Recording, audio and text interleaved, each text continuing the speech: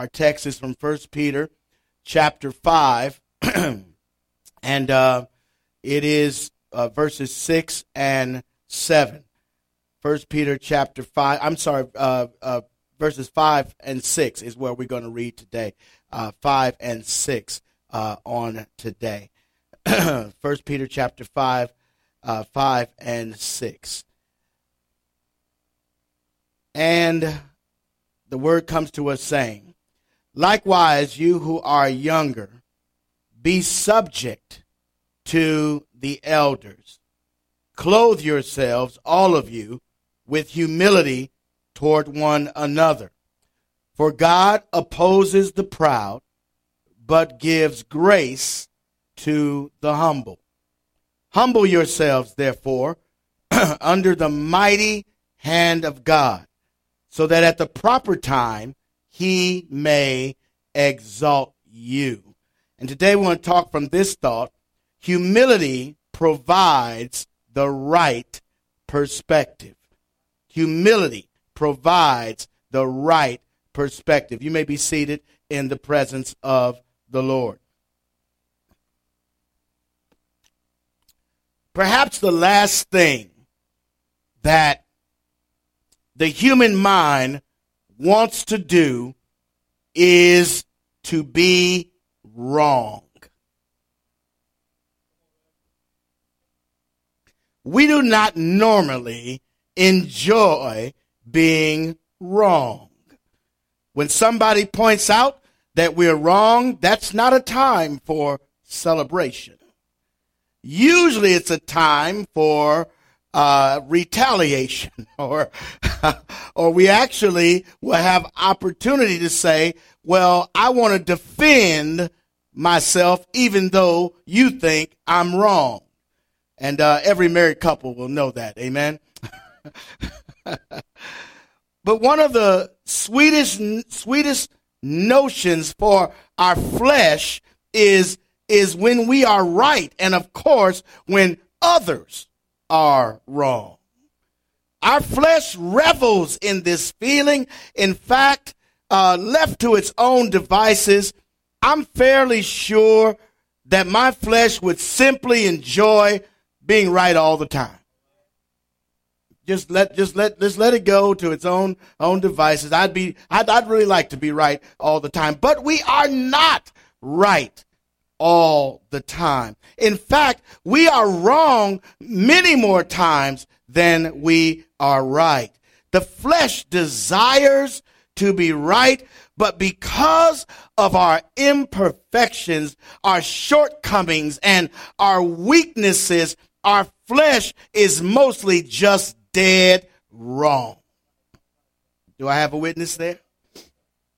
When we become believers in Christ, one hard habit to break is listening to and viewing the world through the lens of our flesh. We have a hard time breaking up with our flesh. Many of us in our Christian walk try to keep courting our flesh. We date our flesh. We call our flesh every now and then. Some of us keep our flesh on speed dial. Amen. And so it's hard to break up with our flesh. The flesh, or the human spirit that is without Christ, is unruly and prideful. And these are not comfortable admissions for us to make. It is never pleasant to admit that after everything is said and done, we are by nature prideful creatures that love to have it our own way. That's why Burger King was so successful with the have it your own way ad campaign. You can have it your way. And everybody, wow, I can have it my way. I go in and order what I want. And so why, and that's why I asked this question. Why do you think that those who work in marketing and advertising are so successful at what they do? They understand clearly the aggressive and prideful nature of humanity. They begin working on us at an early age. Parents, you can help me here.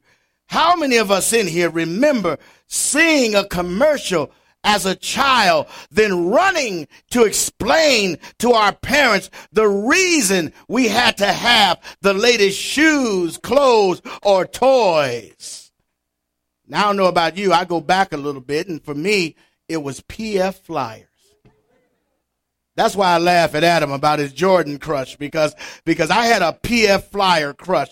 PF Flyers were the shoes that Superman wore, and I would always see the commercial. And back in those days, Brother Don, it was black and white. There was black and white TV, and so I would see the commercial, and PF Flyers would be on, and all of those things, and I'm like, Mom, I gotta have, Dad, some PF Flyers. And I found out through the magic of Google that they still sell. Preparing for this message. So my wife can expect a few shipments coming to the house of PF Flyers. And so it was, but it was the magic of advertising that was appealing to my flesh. You just have to have it. Car dealers do the same thing. Anybody seen that commercial for the Mercury car, the MK, whatever it is, the crossover with Matthew McConaughey? That's one of the coolest dudes ever, right? And he's just riding along with his hair slicked back, and it's nighttime, and he's riding this beautiful car, and I'm sitting there thinking to myself, that could be me. Extra $50,000 or $60,000 laying around. I could actually get that car, but it appeals. It's designed. And even when you don't want it to happen, it happens. It's designed to appeal to your flesh. So they understand that the flesh and pride and all that is an aggressive thing in the human experience. So it's safe to conclude that the human condition includes a natural desire to trust in self, to be selfish no matter what, and to resist any effort to change that perspective. All of this, my brothers and sisters, is the result of the damage done by sin. Sin so completely distorts the human spirit that we cannot think of anything other than self without Christ. I am not speaking of some small acts of random kindness that we may have done before we became Christians. On the contrary, I'm speaking of a general life perspective that is prideful and selfish. And I know nobody's saying amen on that one. This is why some of us do not think we need Christ. Because every now and then, you do a good thing. Every now and then, you do something that you think is really okay. You may not be a Christian, but you consider yourself a good person. You're feeling pretty good, got a little extra money. You're at the toll booth and you say, hey, I'm paying for the car behind me. At random act of kindness, a good thing, and you feel now that you are not in need of Christ because you're a good person. So that's what you convince yourself. I'm a good person because I do good things every now and then.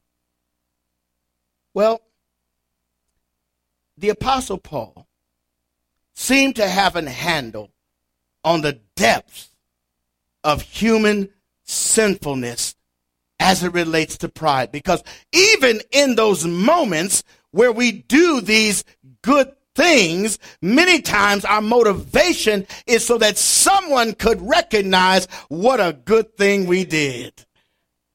Even if it's just a look on the toll booth operator's face that says, oh, that's nice of you. Our flesh begins to revel in that pride. That's right. I'm a good person.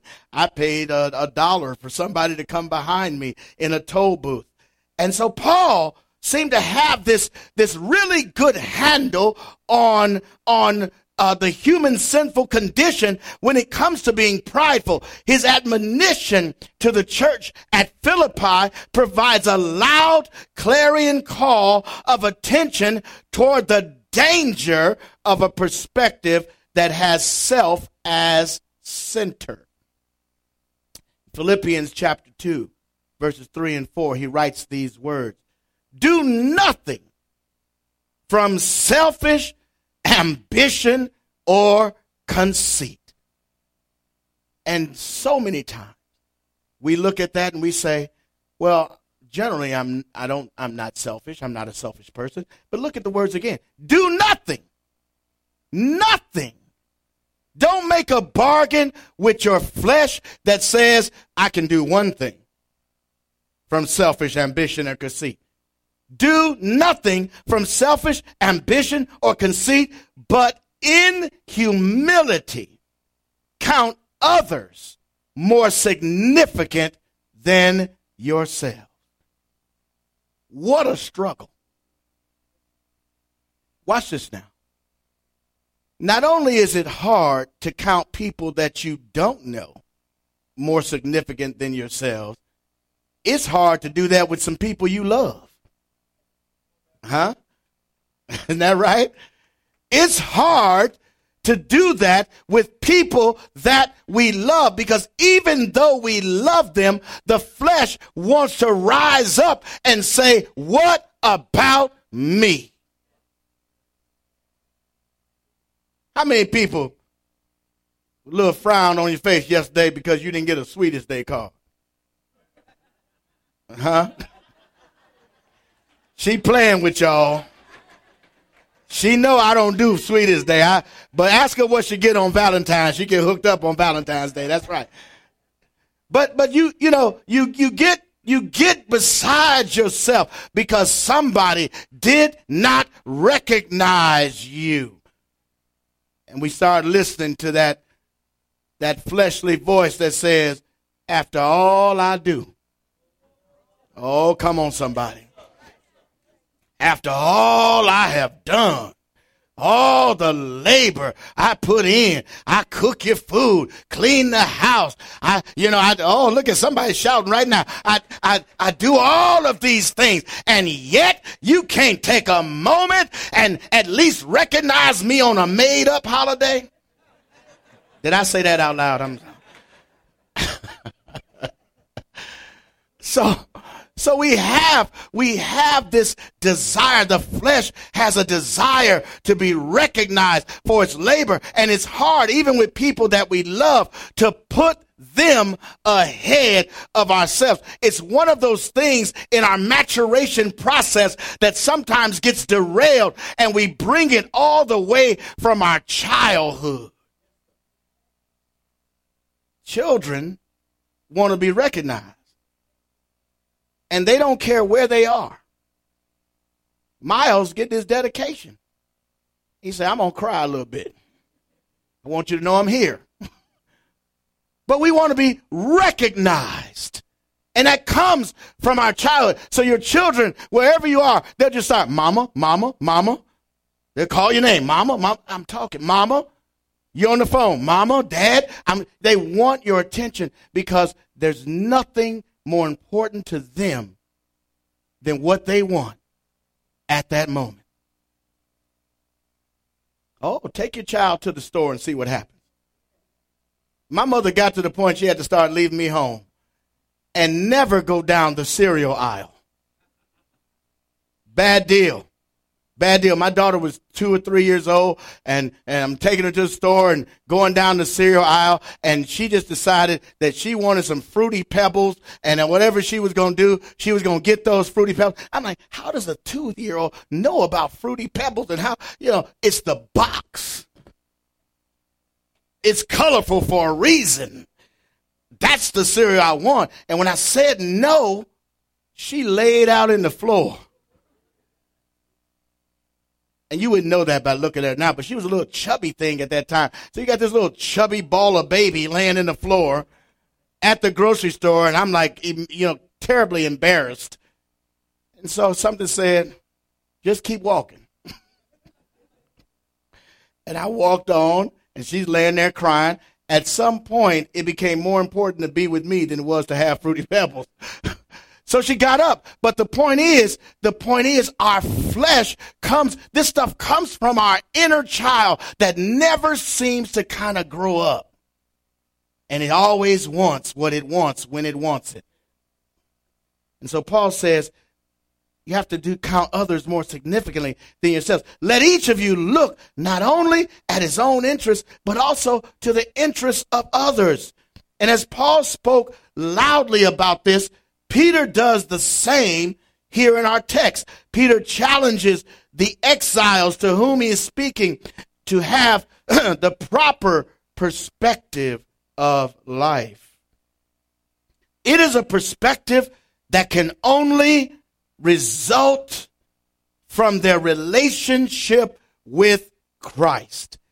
It is a perspective that resists the temptation to place self ahead of God or others. It is a daily effort to remain humble, even when their flesh wants to be prideful. So it's a daily struggle to say I must be humble because my flesh is telling me I'm the big dog. I'm the most important person. I'm the head honcho. And you know how we are. Don't fool around and give us a title. Leader. Oh my goodness. But like Paul, Peter knew that perspective or the way in which we view our world shapes the lives of believers and unbelievers.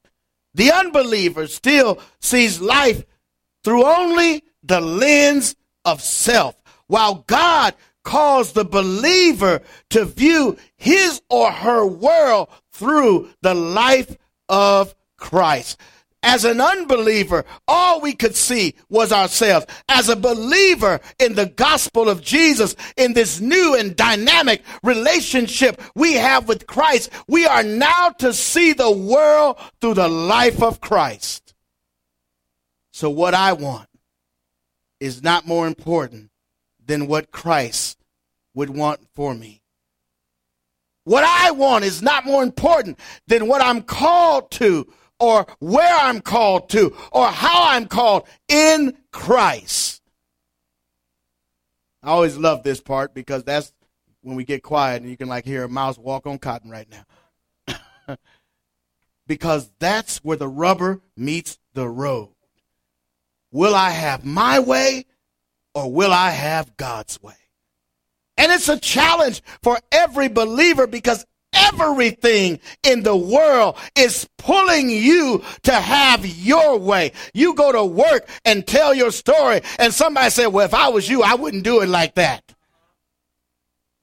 And you say, yeah, that's right. Girl, you don't have to put up with that man. That's right.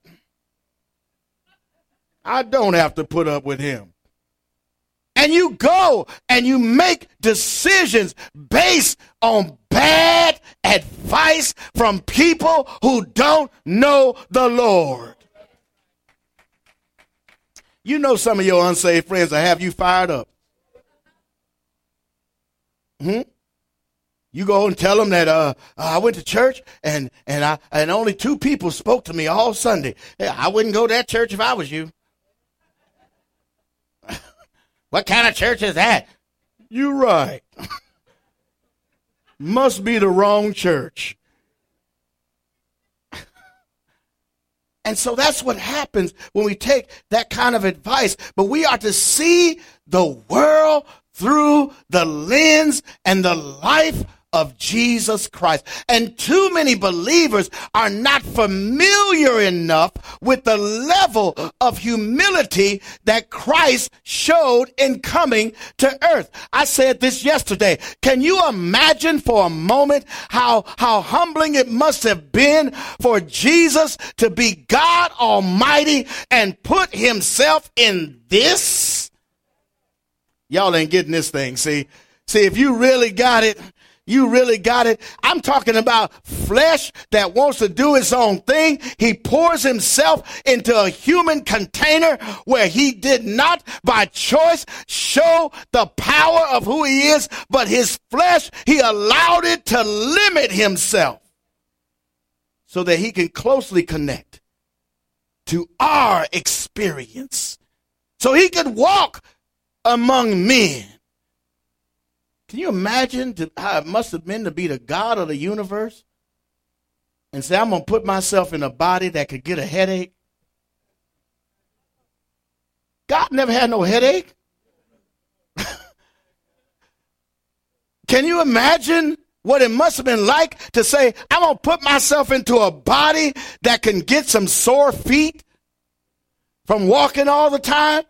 When you the God of the universe, you didn't have to walk anywhere. You just said things, you thought things, and stuff happened. But you pour yourself into this body where it's subject to the aches and the pains of the human experience. Can you imagine how humbling that must have been? So the next time you think you really humbled yourself, think about what God did in putting himself into a human body that could be subject to pain. Nobody could dare take a whip and whip the Father. Nobody has a whip big enough and any power on earth that could hurt God. But Christ came here just for the express purpose that he could feel the pain for the sake of our sin. You ought to get excited right there. So we must see the world through the life of Christ. Peter gives us 3 reasons for living in humility and why that is the right perspective. The first reason is that humility provides the proper view of others. Verse 5 says, likewise, you who are younger, be subject to the elders. Clothe yourselves, all of you, with humility toward one another. In the context of submitting to spiritual leadership, Peter reveals the great lesson of humility. If we are truly willing to be humble, one true and sure means by which we may test our humility is how we respond to our leaders. You want to know how humble you are? How do you respond to leadership? How do you take the idea of being led? Wives, how do you respond to the leadership of your husband? When he provides leadership, are you the one that says, well, I don't see it that way? I'm helping somebody in here today. Are you the person at work when the leader says something? Are you the person that is always, no matter what, at odds with your leader? As soon as the leader say left, you say right. Soon the leader says up, you say down. Leader says go, you say I ain't going nowhere. Are you that person? Are you the person that can never, ever just be led? Must it always require your input, your contrary contribution? Are you the one that says, well, we'll go that way, but I'm going to tell you, I don't want to?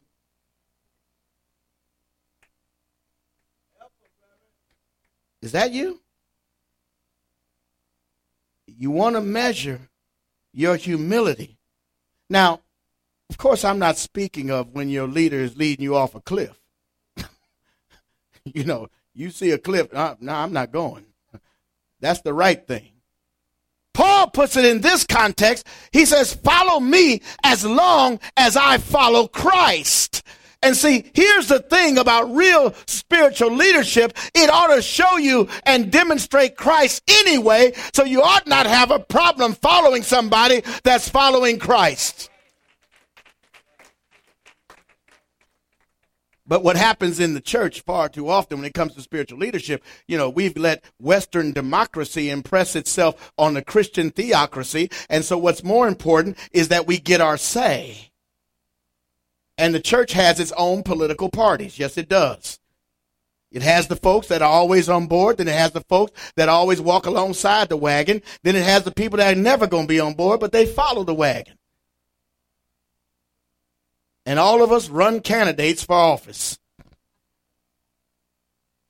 And so when we think about how Western democracy has imposed itself on the church, it's like we can't do anything without putting it to a vote. I'm doing a consulting for a church now, and one of the biggest problems they have, they're stymied and stuck because they have to vote on everything. We even have taken offices out of democracy and put them into the church because now we have presidents in the church. We have some churches, I'm the vice president. I'm the president of the choir. Why does the choir need a president? Why do we have to have a elected secretary of the choir so that you can keep minutes of the meeting? What job does the choir have but singing the praises of God? That's the job. Every meeting ought to be the same. How are we going to sing the praises of God? Ought to be the same meeting. That's an easy task. But see, we've taken this idea of what we want and put it into the church. See, we can't have leadership unless we have our say. And believe me, there are churches out there, brothers and sisters, that will change pastors before they change the way they do business. I'm so glad that's not here.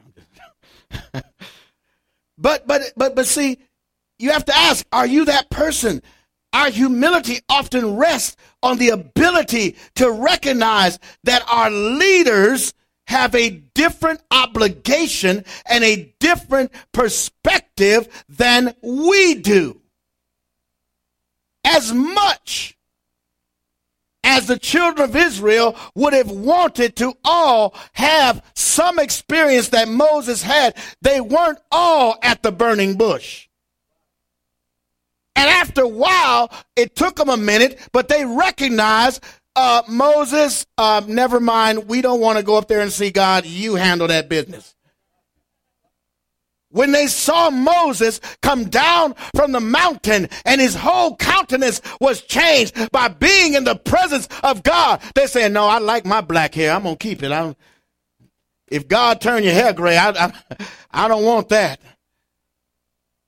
Moses, you handled that.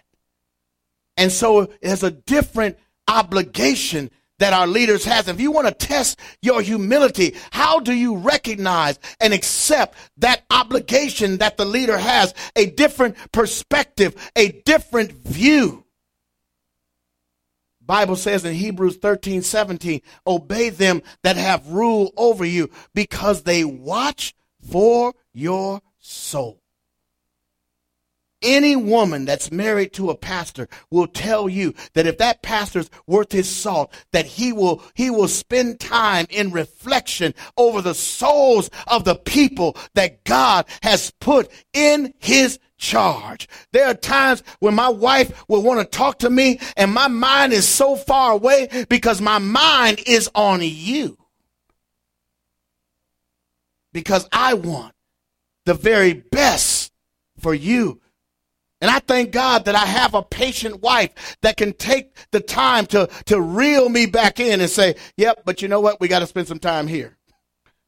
And that's a good thing. Amen.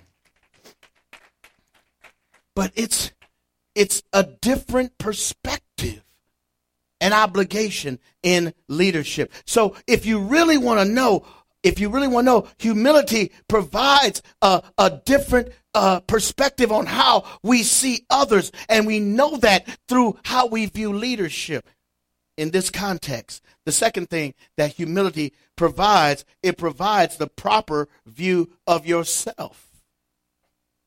Peter says this, God opposes the proud, but gives grace to the humble. He opposes the proud. There's a reason that God calls his children to the position of humility. He desires us to view ourselves in a context by which we can receive his blessing. God wants you in a position to be blessed. And if you're prideful, you are out of position for blessing. Do you get that? You're out of position for blessing. Humility leads to blessing, while pride, according to Proverbs 16:18, leads to destruction. So the more prideful we are, the more it's destruction that we invite in our own lives. Here's something for all of you married couples. If you operate in pride, you are destroying your marriage. Marriage calls for the highest degree of maturity of any human relationship. You have to practice putting the needs of the other ahead of your own. You can't live with somebody in peace and you want your way all the time. Do I have a witness?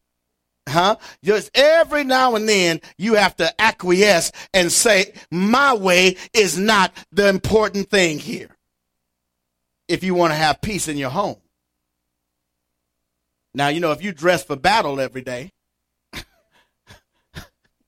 wake up in the morning, you have full battle attire on.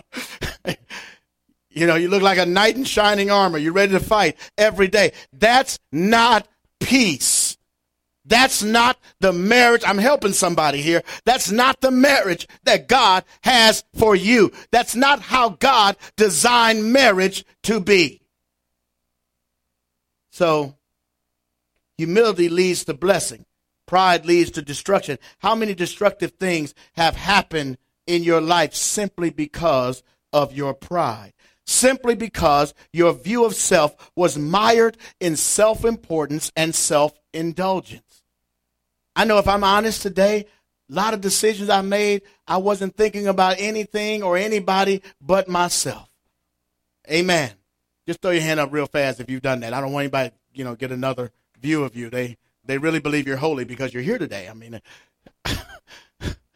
But the truth is, many of us, especially in our BC, our before Christ, had those moments where our lives were so self-indulgent that it seemed like nothing else, nobody else mattered because we were so into self. When we walk in pride, we are always, watch this, we are always walking in opposition to God. God opposes the proud. Humility, or the subjugating of ourselves to the will of Christ, will always place us in harmony with God. So if you walk in pride, you'll always be in opposition to God. If you walk in humility, you'll always be in harmony with God. There's no real gray matter there. There's no real gray area there. The issue is, will you walk in humility and be in harmony with God, or will you walk in pride and keep trying to do things your own way? And the thing I love about the Lord, he will get out of your way when you insist on having your way. He's not going to force you to do his will. He'll say, all right, have at it. See how that works out. And it always works out for the worse in our lives. And so we walk in pride. We're in opposition to God. We walk in humility, and we'll always be in harmony. The last thing that Peter really shares with us here about humility and this perspective of humility is that humility provides the proper view of God and his grace. Humility gives us the proper view of God and his grace. Notice how much of this is about how you position yourself. Okay? Peter says, humble yourselves. Wait a minute. I'm waiting on somebody else to do it. I want somebody else to humble me. Pastor, teach me how to be humble. Wife, husband, teach me how to be humble. Humble yourselves. This is something that every one of us who are believers in Christ must mandate that we do on a daily basis. You don't wake up one morning and say, I've humbled myself and that's it for the rest of my life. It's not how it works. Every day, Lord, I place your will above my will. And if you want to know if you're doing this pretty good, think about what you pray for. Do you pray for the things you want? Or do you pray for the things God wants? Are you praying for a house, a car, a better life, more money? When I get to yours, just say something. Better marriage, better job, all those things. Are you praying for those things? Or are you praying simply, Lord, let your will be done in my life?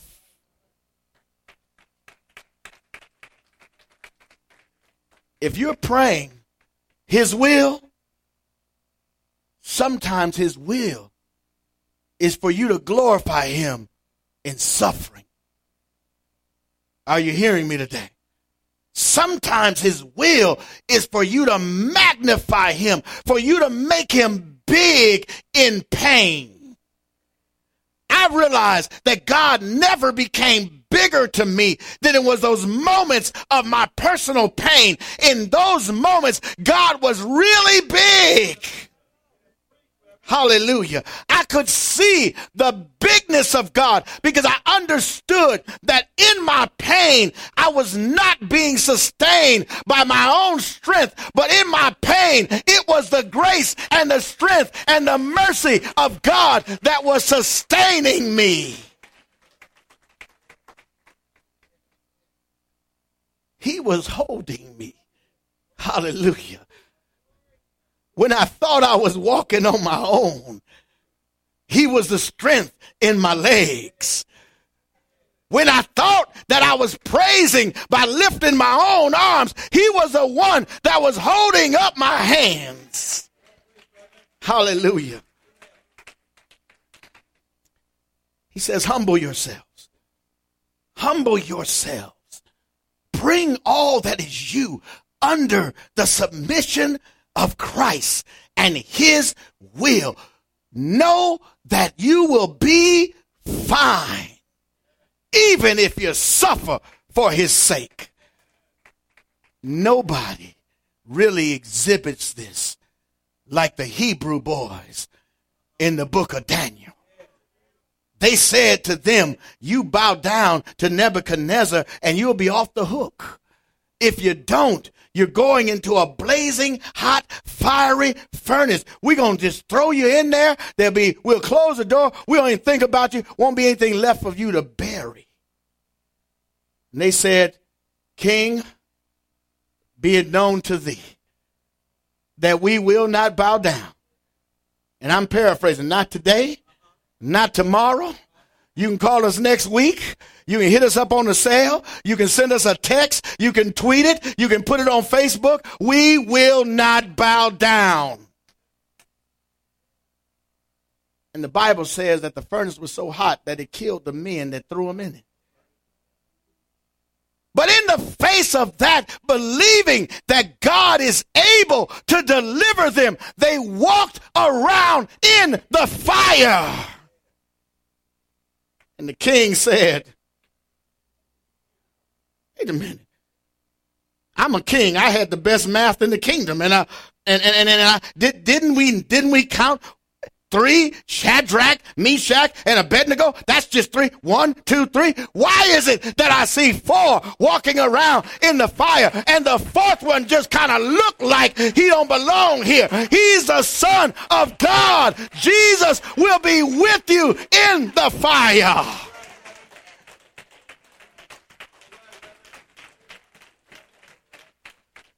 When you humble yourself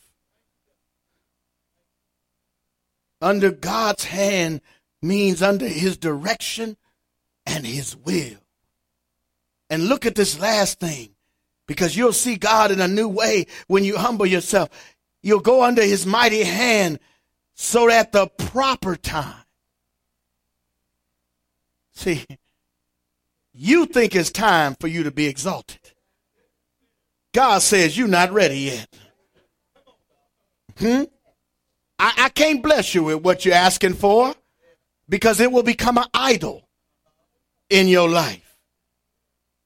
I can't give you that husband you've been praying for, because you'll make him into an idol right now. You haven't learned how to really worship me ahead of all things.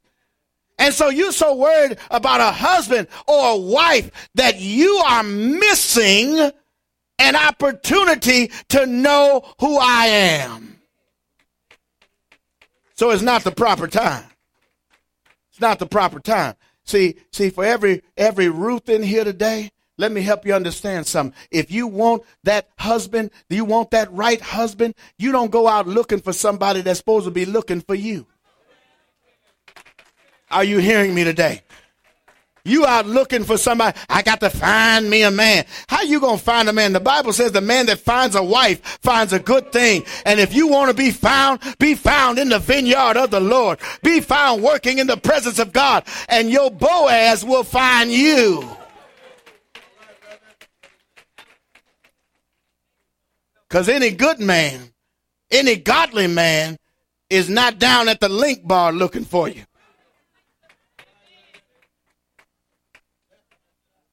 He's in the house of the Lord because he wants a godly woman who's gleaning in the fields of God. I'm helping somebody in here today.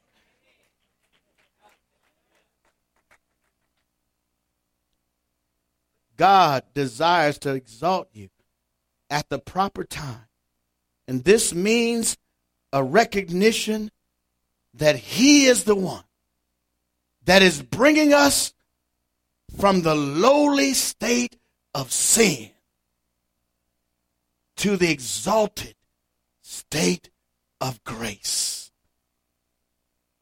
He doesn't exalt you by putting your name on CNN. That's not how God works. He doesn't exalt you by making you, giving you a title and all those kind of things. And you're the king of the world and all that kind of stuff. That's not how God exalts you. He says the greatest exaltation in your life is that I change your status from sinner to sinner saved by my grace. And every believer ought to get excited right there because you've been exalted. Thank God that you've been exalted. Thank God that he took you out of the muck and the mire of sin and he put your feet on solid ground. And now you can stand on the rock. And somebody said, on Christ, the solid rock I stand, because all of the ground is sinking sand. I dare not trust the sweetest frame, but I wholly lean on Jesus' name. It's on Christ, on Christ, on Christ that I stand.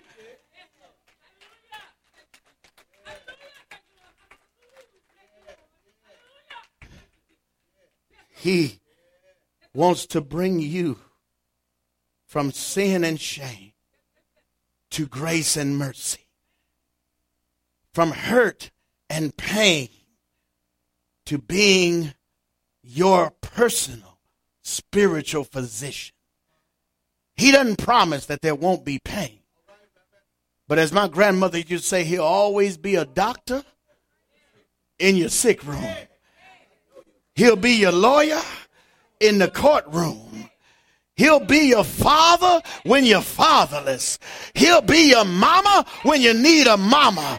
He'll be everything that you need. If you're single, he'll be your husband. He'll be your wife. He'll be everything that you need. And if you believe that today, stand on your feet for just a moment. Hallelujah. As we celebrate the goodness of the Lord, humility gives you a new and right perspective of life. As Christians, in the midst of the persecution that we have faced in this country today, where it's not popular to stand for Christ, take a moment and humble yourself and say, God, if I have to suffer for the gospel, so be it. I will be a walking person of apologetics. What that means is I'm always going to be about Christ. Even when it's uncomfortable, people ask me, I'm going to be about Christ. That's who God is calling for in these last and evil days. We've gotten too comfortable, Christian church in America. We've gotten too comfortable. We believe that everything ought to go our way. And I'm telling you, God is calling for humility, that people who need and seek truth will be able to look at our lives and see the very change that grace and mercy brings into our lives. So humble yourself so that God can